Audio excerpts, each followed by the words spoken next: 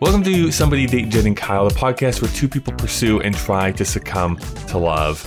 Honestly, we're these two people here in the big old city trying to do our thing and are completely unqualified to offer advice, but we decided to start a podcast anyways. Jen, how's your week? Yeah, no, it's doing good. I'm happy to be here on a Friday night with you, Kyle. Kyle, you look hot. Oh, thank you. This Friday night. It's because the thermostat is up a bit too much, to be honest with you. That's not what I meant. That's not what I meant. Yeah, it's getting a little bit colder. The fireplace is on. Here we are. And you know what? I'm having an okay week. I'm thinking a lot about love this week. Yeah. Honestly. Why is that? What's new in your love life? You know what? Not too much to report here, unfortunately, for another week. But I am thinking a lot about what's next. We get some really great feedback around our episode around relationships ending called It's Over. And of course, we didn't mean the podcast, although some people did get excited, I think. Correct. Yeah. We got our first fan mail right after that episode. Thank God. Thank God this is over. Now I'm thinking a lot about what's coming next and being ready for what waits for me. You've dropped a few little gems around your life. How goes the battle, sir? Jen, honestly, this week I am more confused than anything else. And it's so hilarious because I am always the person on this show who beats the drum of like communication, just talk about your feelings. If you have a question or if you're not sure, just talk to the other person. And this person who I guess dating, I don't know what the labels are as of yet, but I've definitely seen 4 or 5 times here at this point. I'm at the point where it's like, are we in a relationship or are we just meeting to have sex? Because that's kind of what it's starting to feel like. And I want more and I don't know how to communicate that effectively. And we're both awful at texting each other. Sometimes it's like 3 days for a response. So it's getting weird. Is what I have to say. It's weird. I'm always a big believer that we can't change other people, but we can own what we own. Mm-hmm. So what can you own in this situation? You just said 3 days before you're getting back to a text. What's that about, sir? I like to prioritize my work over my relationships because that's what I stress out about the absolute most of my entire life. So not a great excuse, but that is the excuse. You can't have a beef with this guy if he's doing the same thing to you. He is a civil servant, so I think that he has a little bit more time. God. Oh my God, he has no excuse. I am an entrepreneur. Yeah, no, sorry, man. No way. It is interesting because, for what, 10 weeks now, you've been talking about how the most important thing in a relationship is communication. Yes. And I have disagreed. So it's not only ironically funny that you're having communication issues, but the fact that I've always disagreed that I don't think communication is at the core. I just fundamentally disagree. Well, what is the most important thing then? If it's not communication, what is the most important thing? And isn't it odd that I'm a communications person by trade here on this podcast on a Friday night being like, you guys, this is not the whole thing. I will posit for my own hypothesis, my own relationship hypothesis over here, that I don't think communication matters if you don't have trust. So this week, I want to talk about trust because this is my point of view. Every aspirational story that we're ever told that motivates us to feel something is ultimately a story about trust. Right? Like the dog licks a woman until she realizes she has cancer. That's her trusting the instincts of the dog. Right? People, we've talked about it last week, people going home, bringing a partner home to meet their parents. It's ultimately about trusting the opinion of their parents, trusting themselves, trusting the ecosystem to say, is this going to work? Anybody who goes to an astrologist is ultimately about, I'm going to put my trust in the absolute subjective nature of, the future or the stars or whatever it is. I am flummoxed by this, that we will trust a dry cleaner. We will trust chiropractors. I'm one of them, right? We'll put our trust in science, but we have such a hard time trusting our partners. Right. Trust when it comes to an interpersonal, intimate level between ourselves and someone else. There just seems to be this, for some of us, there just seems to be this impenetrable barrier of trust. Well, is that the trust of them or the trust you have in yourself? Oh, no. I knew you were going to say this. I knew you were going to be like, let's talk about the self. Let's talk about where trust really manifests itself. I'm keeping the rink boards really short this week. Okay. I want to talk about why it is that we find someone who is a living, breathing, functional person just as ourselves, and they have an intention to be with us and we have an intention to be with them, and yet we can manifest this extraordinary divide of trust between two people.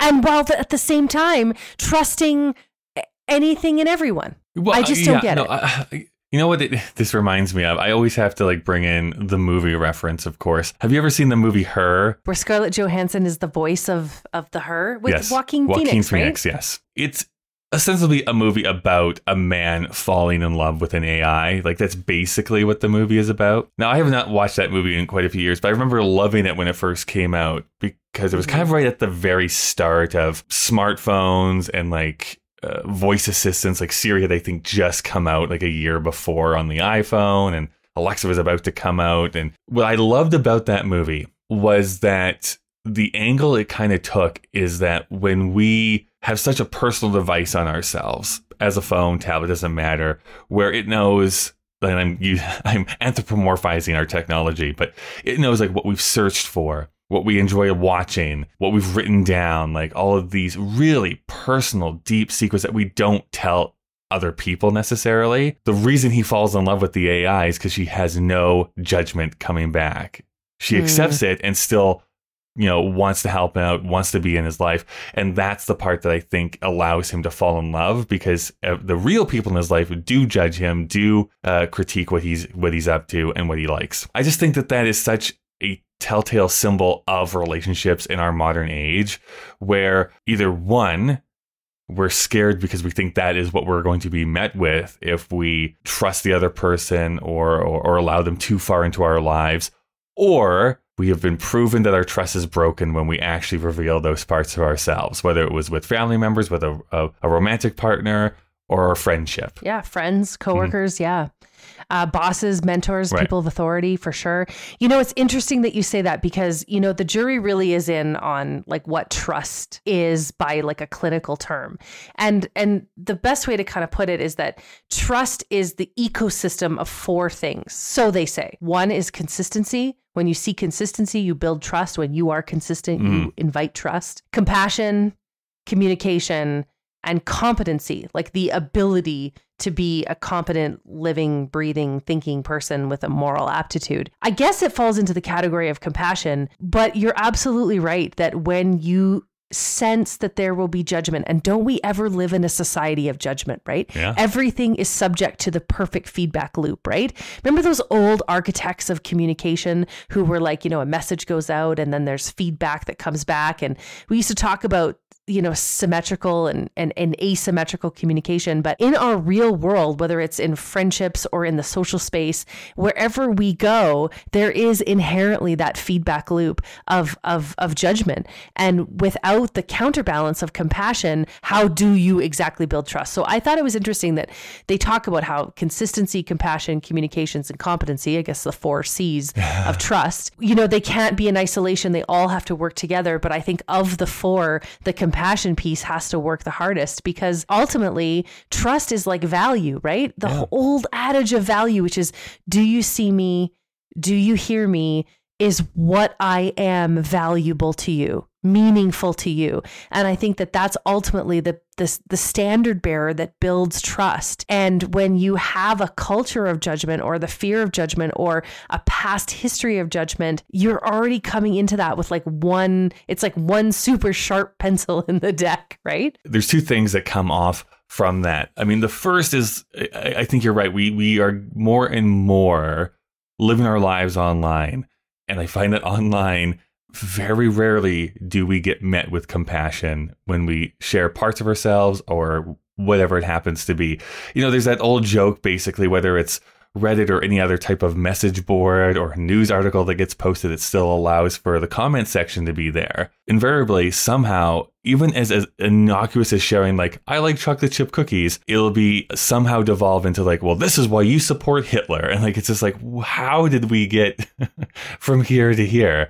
Like, sometimes people, I think, just assume that you were putting like the worst of intentions forward when you share something. But the second thing that I think of is that it's interesting that you consider compassion to be, of the four, the most important, when I think I would lean more towards the consistency piece. And maybe that's just me outing myself, is that I think that that's where I fall down on the most is the consistency piece of making sure every time that something happens, I am reacting in the same way. Yeah, I want to ask you, Kyle, do you trust easily? Well, yes. And sometimes that is my fatal flaw, that I trust people almost too quickly before they have, I guess, quote unquote, proven to be trustworthy. If someone says that they're going to do something or be somewhere or follow up with something, I'm going to trust that they're going to do that, unless they continually make a pattern of them not doing that over and over and over again. Do you, when you look back on your history, like all the way back to your childhood, was trust an issue, or was trust something that was like a pretty solid value in your life? You know, it's interesting because, I was coming at that with like a more general idea of trust. But I think if we're going in with like relationship trust, trusting people with like quote unquote secrets or stuff that I did not share with very many people, I kept that very close to the vest. Like, I did not share that information out willy-nilly at all. And in fact, for a lot of that stuff, like my sexuality and those kind of big ticket items, that was not until my mid-20s before I actually started sharing that out with a lot of people, because I was, through media and other examples of my life, kind of certain that I was not going to be met with grace coming forward with that kind of information. So I definitely feel like as a younger person, as a teen and early 20s, I was very much like very guarded. And some would say, maybe even you, Jen, on this podcast, I still am a very guarded person when it comes to opening myself up. Yeah, no, my application to be your friend is still in review. We're still reviewing it, yeah. I wonder what the connection is between like your history of trust and how you come to understand and form trust as a value, and how it goes on to define trust as an adult person, as like a thinking person in relationships. Do you know what I'm saying? Yeah, I mean, am I making sense, or am I so meta on this Friday night? You're making sense, but I guess I would flip it around on you. Like, where do you come at that? Like, were you a very trusting person growing up? No, never. No, never. I think because I come from a family that like our currency and our love language is gossip. Oh, right? Oh, I see. So if you think about it, like when you kind of build an early construct that your information can be sold to the highest bidder, right? Mm-hmm. You know, it really gets really hard really fast to try to build trust. I also, I just had a thought in my mind of one of my parents listening to this podcast, and it'll be an awkward Christmas, but you know, my mother inherently does not trust. She just inherently does not trust. She's, you know, really been taught from her own lived experience that, you know, it's you for yourself, you know, take care of yourself, try to have a lot of autonomy, which I think is probably part and parcel from trauma. But it's interesting because my father is the most trustworthy person you'll ever meet. Right. And so it's just amazing to think that you put that combination together, and yet that paradigm of trustworthiness could just never be broken from a lived experience. But for me, you know, I can even think of like as a child knowing that, you know, the information that I shared and the things that would happen would ultimately become a commodity of gossip and information. And when you heard, you know, really difficult, you know, gossip about other people, you just kept thinking, oh, that could just as easily have been me, right? Right. And as I get older, I'm finding more and more that I'm becoming incredibly insulated and incredibly private about the things that I want to share and whom I want to trust. In relationships, I'm just like Jen's mom 2.0, honestly. I have such a difficult time trusting. It's part of my problem of letting people in. I worry about what they'll do around information about me. I worry about, you know, then how my story is told. See, that's my PR hat coming out, right? When you share a lot, you lose that control of how your story is told. You need to guide the story. You need to get out in front of it. So Yeah. Yeah. I think that's just my PR brain that works, but I do have a terrible time trusting. I think I fear that moment where you build up and build up and build up and build up a relationship, and then something happens to you and you need to lean on that relationship, and that relationship does not lend itself for a lean, and you fall and you realize then you're in that much more of a disadvantaged place, right? Because you're in trouble, and then your relationship's in trouble because it didn't have the institutional resilience to support you when you needed it to. And I think that lives as such a fear in my mind that I have a hard time even just, building up the resilience of trust. All of that said, and that was a lot, I appreciate. The thing that I most want a partner to say about me is that they can trust me. The information that they share to me is locked down and held in good confidence and protected and honored and valued.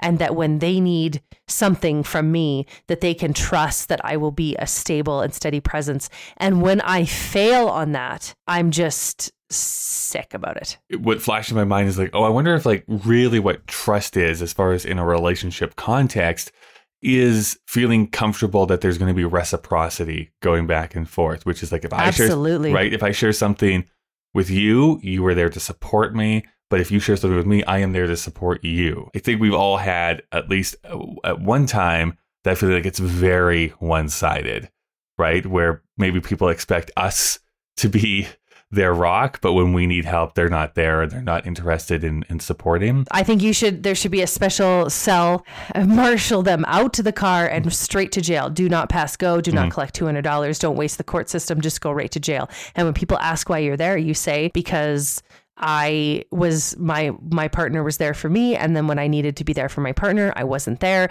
And you just get your ass kicked in jail. Yeah, you get shivved right in the neck.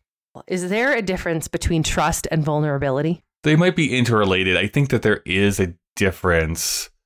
Like trust incorporates vulnerability in that you have to allow yourself to be vulnerable in that exchange or encourage the other person to be vulnerable to you. Okay. Well, you're wrong. I think they're entirely this. No, I don't. I think they're entirely the same thing. I think they are. And I don't think I realized that until we really got into this episode and started to unpack this topic. And I realized that, I think they are synonyms of one another. I think aside from technical linguistics, really in relationships, there is no difference between trust and vulnerability. All right. Well, here is the fishbowl that I'm going to give to you. Thank you very much. Here are your keys. Thank you. All right. We have I know what's in this fishbowl this week. Nice. I had a little sneak peek. Yeah. You're going to like this fishbowl. How do I know if I can trust the person I'm falling in love with? Well, this is the hard part because we talked about this in one of our first episodes about like having a test for your partner, right? Like you put them through a test to see if they're trustworthy or if like they're the one for you. And I'm not advocating that. You better not, because you also go to jail for that. There's a lot of jailing that you're doing. I guess that's why you always bring around those handcuffs with you. Well, no, that's for something different. Oh, okay. Kind of what we just finished off saying. I think if you are comfortable feeling vulnerable around them and they're being vulnerable to you, I think that is the first sign that trust is being built with that person. I also don't think it's something that you can force, though. Like you can't rush through this where it's like, okay, we're on date 5 or we're on date 6 and now you must trust me and I'm going to throw this at you. I think it is something that kind of naturally comes out and is revealed to itself. I Googled it, which is why I know it's in this fishbowl. I Googled it because I actually was like, how do you know? Because clearly this is my nice, sexy fault point of, well, one of many, but probably one of my biggest. And there was actually this link that I found to Berkeley University, like Berkeley University, the bastion of liberal thought. And they actually had a test, and they have 15 questions, and oh my God, there are some good ones in here. Let me just give you a sampling. Okay. Here, we'll put a link in the show notes. And anybody can take the test, and you can share it with us on social at somebodydatejk or at somebodydate on Twitter. You send us a note and let us know how you did on this quiz. So here's some of these questions I just love so much. I don't know why we didn't teach younger people to ask them. My partner has proven to be trustworthy, and I'm willing to let him or her engage in activities which other partners find too threatening. Wow. And it's from strongly disagree to strongly agree. Yeah, exactly. Even when I don't know how my partner will react, I feel comfortable telling him or her everything about myself, even those things of which I am ashamed. If that's not vulnerability, if that's not a question about vulnerability, I don't know what is. Though times, I love this, though times may change and the future is uncertain, I know my partner will always be ready and willing to offer me strength and support. So there's that consistency, right? Whenever I make an important decision in a situation we've never encountered before, I know my partner will be concerned about my welfare. Wow. I know. Don't you love that question? I love that question. Jen, this is what I think I need to do. We're going to fast forward the podcast here. I'm going to take this test.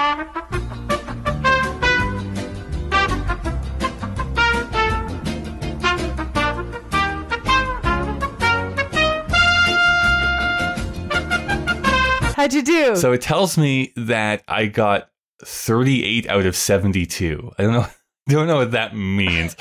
It suggests that you have a moderate tendency to trust. Specifically, your responses suggest that you trust your partner and believe that he or she is somewhat honest and dependable. You have faith in your relationship as a whole. However, when you or your relationship faces difficulties, you may wonder whether your partner will be responsive and caring enough. If you nurture your trust, research suggests you're more likely to have longer, happier, and more stable relationships. And how dare you get into my mind?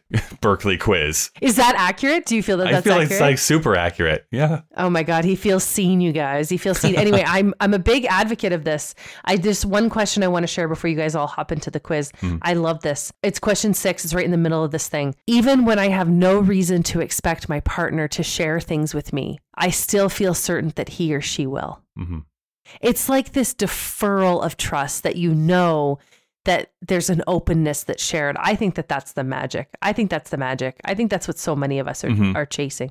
I like that. We'll put it in the show notes. We'll put it on social. Please do it. And please share. And see if you can beat a 38. Because. Next question in the fishbowl. Can you have love without trust? No. I'm gonna be very succinct with that. No. I don't see how you can't have trust with the partner that you want to spend the rest of your life with. Question 3, which kind of goes down the path that you want to go to tonight, and I'm not letting you, which is how can I trust myself, let alone the other person? Any pearls of wisdom there, Mr. Marshall? I mean, I have to be very clear here. I mean, when the full moon arises, I do have to lock myself in my room for a 24-hour period. Because the bloodlust is too high. This is, of course, someone who deals with like mental health things like anxiety and feeling unworthy of other people. A really hard question for me to answer, mostly because these are some of the questions that kind of swirl around in my mind very often. You often talk, Jen, about how a relationship needs to be 2 wholes, right? There has to be 2 whole people coming into the relationship. And that's WHOLE. That's whole. Oh, I was misinterpreting this the entire time. Stop it. You do need to work on yourself if you're having those types of feelings and insecurities in there. So I would start there. Honestly, if you are asking the question, well, how can I trust myself to be in this relationship? I think that you need to start with like working on that mental health. The deeper point I think here is that what we keep coming back to, the best of relationships are built on not just trust, but also being, I guess that our favorite word here on this episode today, that vulnerability with each other. So I think, again, communicating that with your partner is a good first step to show them that these are thoughts and feelings that you have. As you know, Kyle, I used to work for an airline. Yes. And I feel like there's a baggage policy here. If you charge them $25 for extra baggage. That's right. If you don't trust yourself, you're bringing a whole lot of carry-on baggage into checked baggage carry-on. You're bringing a whole lot of baggage into a relationship, and that over time will tear it apart. I mean, I don't think it's an accident that RuPaul Charles has said like 150 times on his television show, if you can't love yourself, you can't love somebody else. That's a bastardization because I don't think I can say the whole sentence without having to pay a royalty fee. Sure. I think that is at the crux of it. For some people, it takes a long time to get to a place where they can trust themselves. And those people rightfully come to the dating space much later, as they should. Because if you do not trust yourself, all you are going to do is violate what I think is the first afoul of relationships, which is being reckless with other people's hearts. Yeah. Or allowing people to be reckless with yours.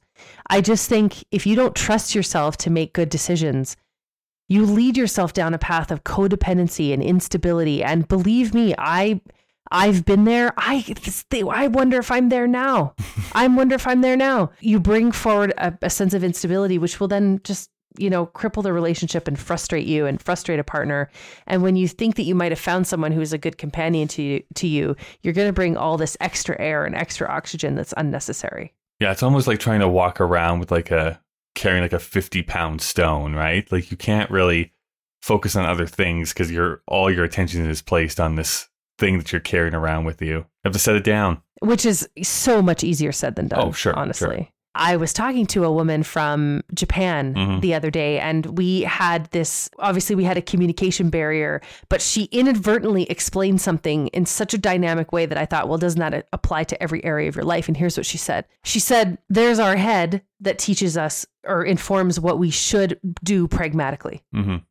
And we focus a lot of energy there. That's, get educated, get a job, look at retirement, be an entrepreneur, have goals, think about a plan for your life, be intentional, all those things that our head does. And then our heart is a nice counterbalance to that, which says, what do you need? What do you want? What makes you feel good? What brings you joy and passion? And we spend so much time talking about how to get those two things in congruence, or how to navigate when they're out of sync with one another, that we never ever talk about what really matters, which is our gut. Mm-hmm, mm-hmm. And that's our instinct. That's that place where we just intuitively know that what we're doing is right or wrong or responsible or irresponsible or pragmatic or ridiculous or all-consuming or healthy or negative or whatever it is. And we spend so much time talking about the interplay between our head and our heart that we don't spend nearly enough time talking about what really matters, which is what is in our gut. Right. And I've been thinking about this quite a bit because I'm at such an apex in my life. I never believed that at 38, I'd be facing the choices that I'm facing, trying to figure out once again, like who I am and what I want and where do I lean into what do I most want to be. And I am really in the process of my heart wants one thing, my mind wants another. And all I'm saying every morning is show me the path of what my gut instinct knows is right for me. Right. And that's the journey that I'm on. Now imagine you add another person into that. That's so disrespectful to that other person. It's chaos. It's chaos. Yeah. All right. Question 4. My trust has been betrayed. How long will it take me to trust again?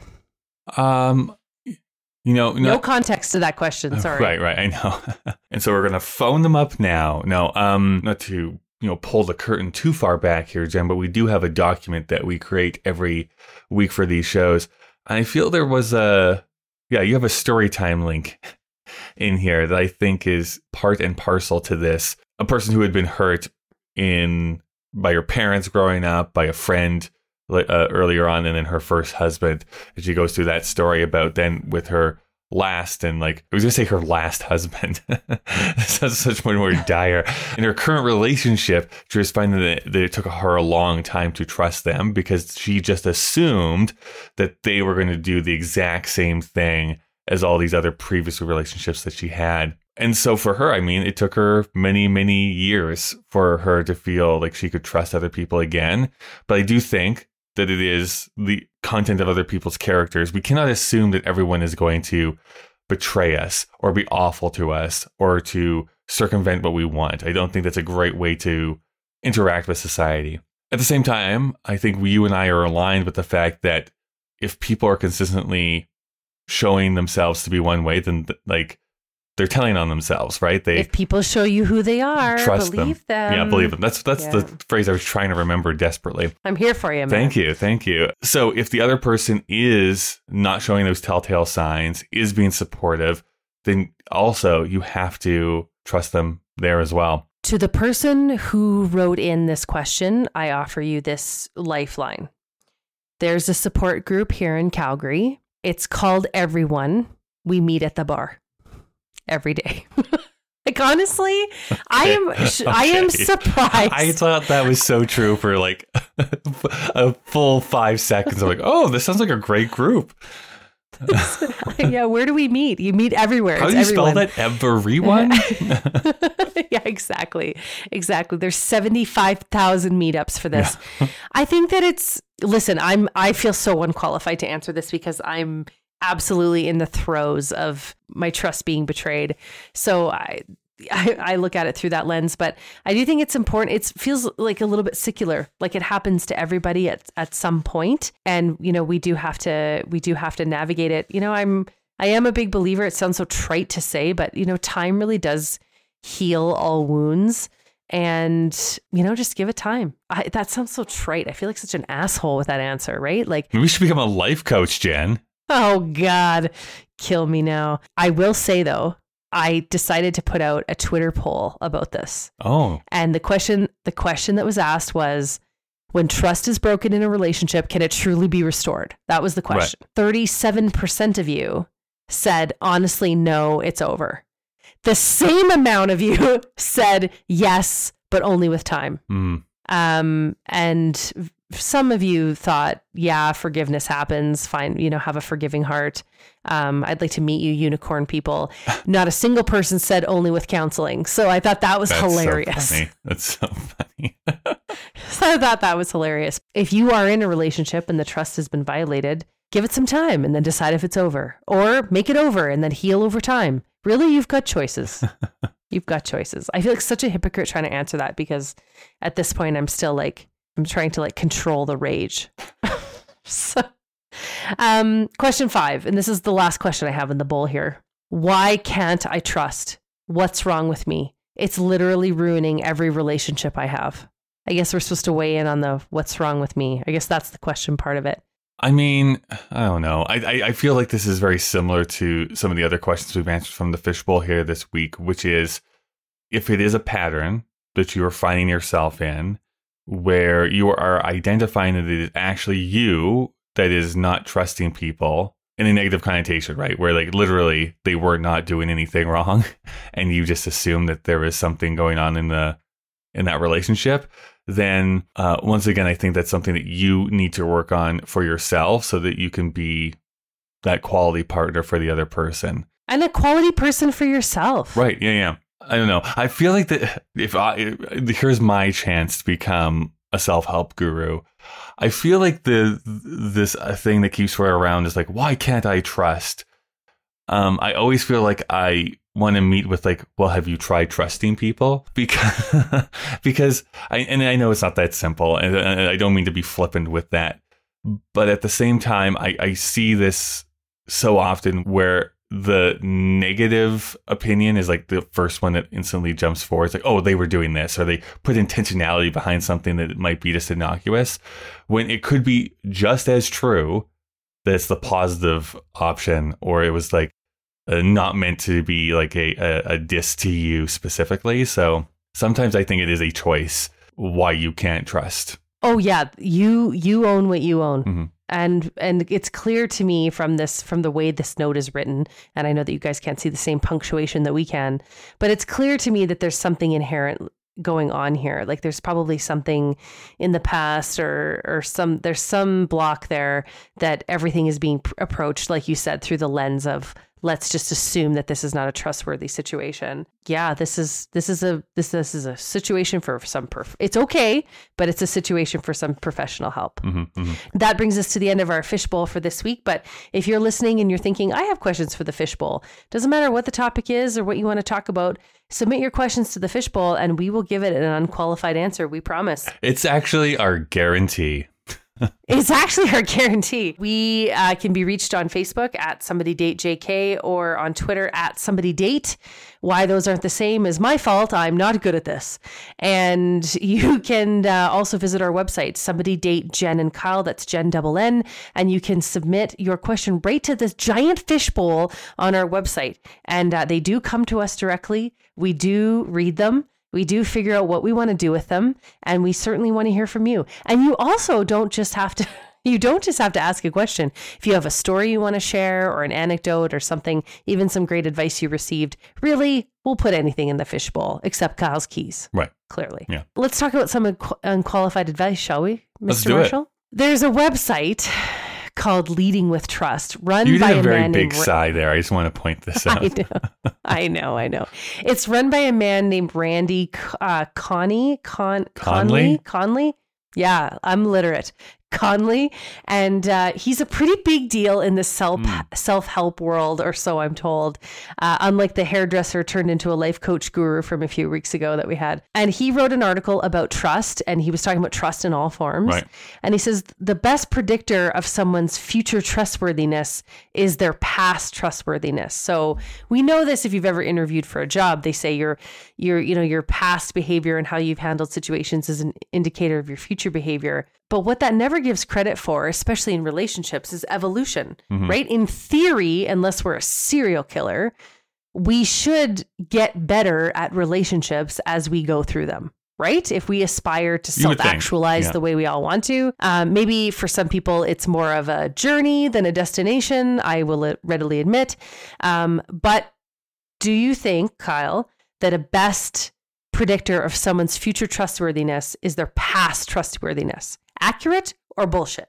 Oh man. I mean, this is so hard. These questions have been hard this week for me. Honestly, I want to say that it is accurate-ish in that that's no way. I'm going to force you to pick. There's no middle of the road. Okay. It's either accurate or it's bullshit. Well, then I'm going to flip over to the right-hand side, the bullshit one, because I think broadly speaking, yes.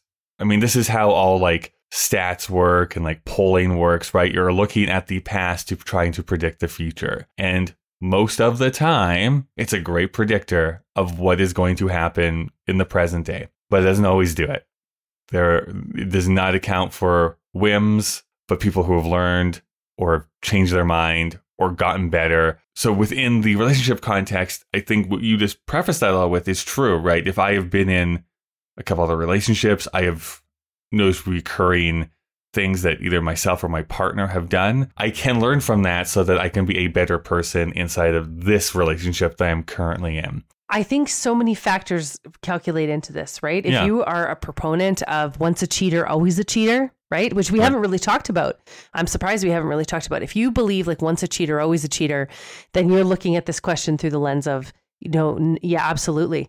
If they've been unfaithful and they're not not loyal to their partner, that behavior is inherently in them to make those excuses to be able to cross that divide. The flip side to that is people who get out of a relationship that was very difficult and very toxic, and they think to themselves, I am in no hurry to replicate the difficulty and the danger and the pitfalls of the relationship I had before. I've met someone like that, and he's said to me, I'm committed for whatever it takes to look at the sins of the past and not replicate them again. I used to, give my partner the silent treatment. I'm going to choose to communicate. Right. I was not faithful. I'm going to do everything I can to be, a family man, to look at what do I need to do as a leader to keep my family whole.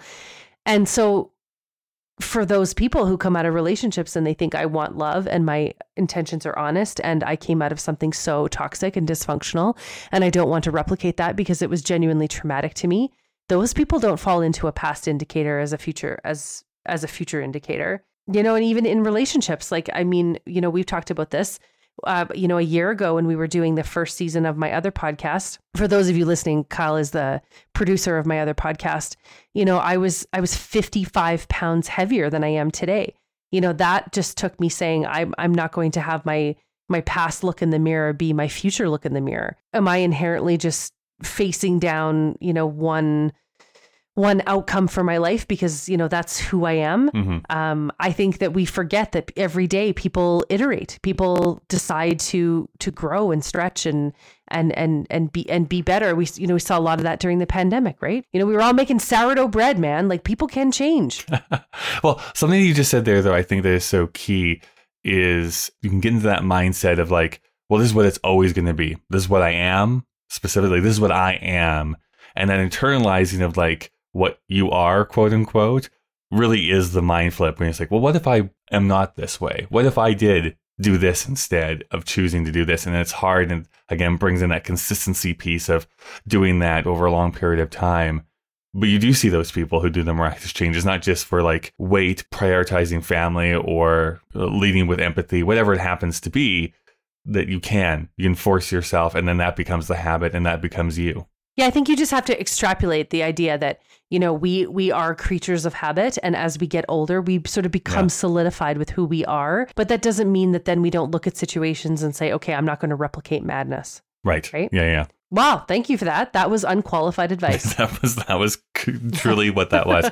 We're now, of course, wrapping up the episode here, but there's a few things that we've talked about here on this episode. Number one, going to the website, Somebody Date Jen and Kyle. That's Jen with 2 N's.com also. Somebody Date Jen and Kyle.com. That's Jen with 2 N's. That's where you can find the fishbowl, where you can put in questions that you want us to read out on air. There is the question of the week. That'll be for future episodes that we do here on the show. And we have our social media that's out there as well. So we're on Twitter, we're on Facebook. And the other big thing that people can do as well is go and rate and review us on whatever podcast app that you are currently using. It's a free way to do it. It's a quick way to do it. And it actually does make the algorithm want to promote this show more and more. So anyone who's listening, if you can take your 10 to 15 seconds and go and give us whatever amount of stars, I'm going to suggest 5, but you do you. Give us 5 stars, give us a review, and make us go up those iTunes charts. It's been great to spend this Friday with you, Kyle. Yes, it's been great. Yeah, and we'll see you next week. Stay safe out there. Bye.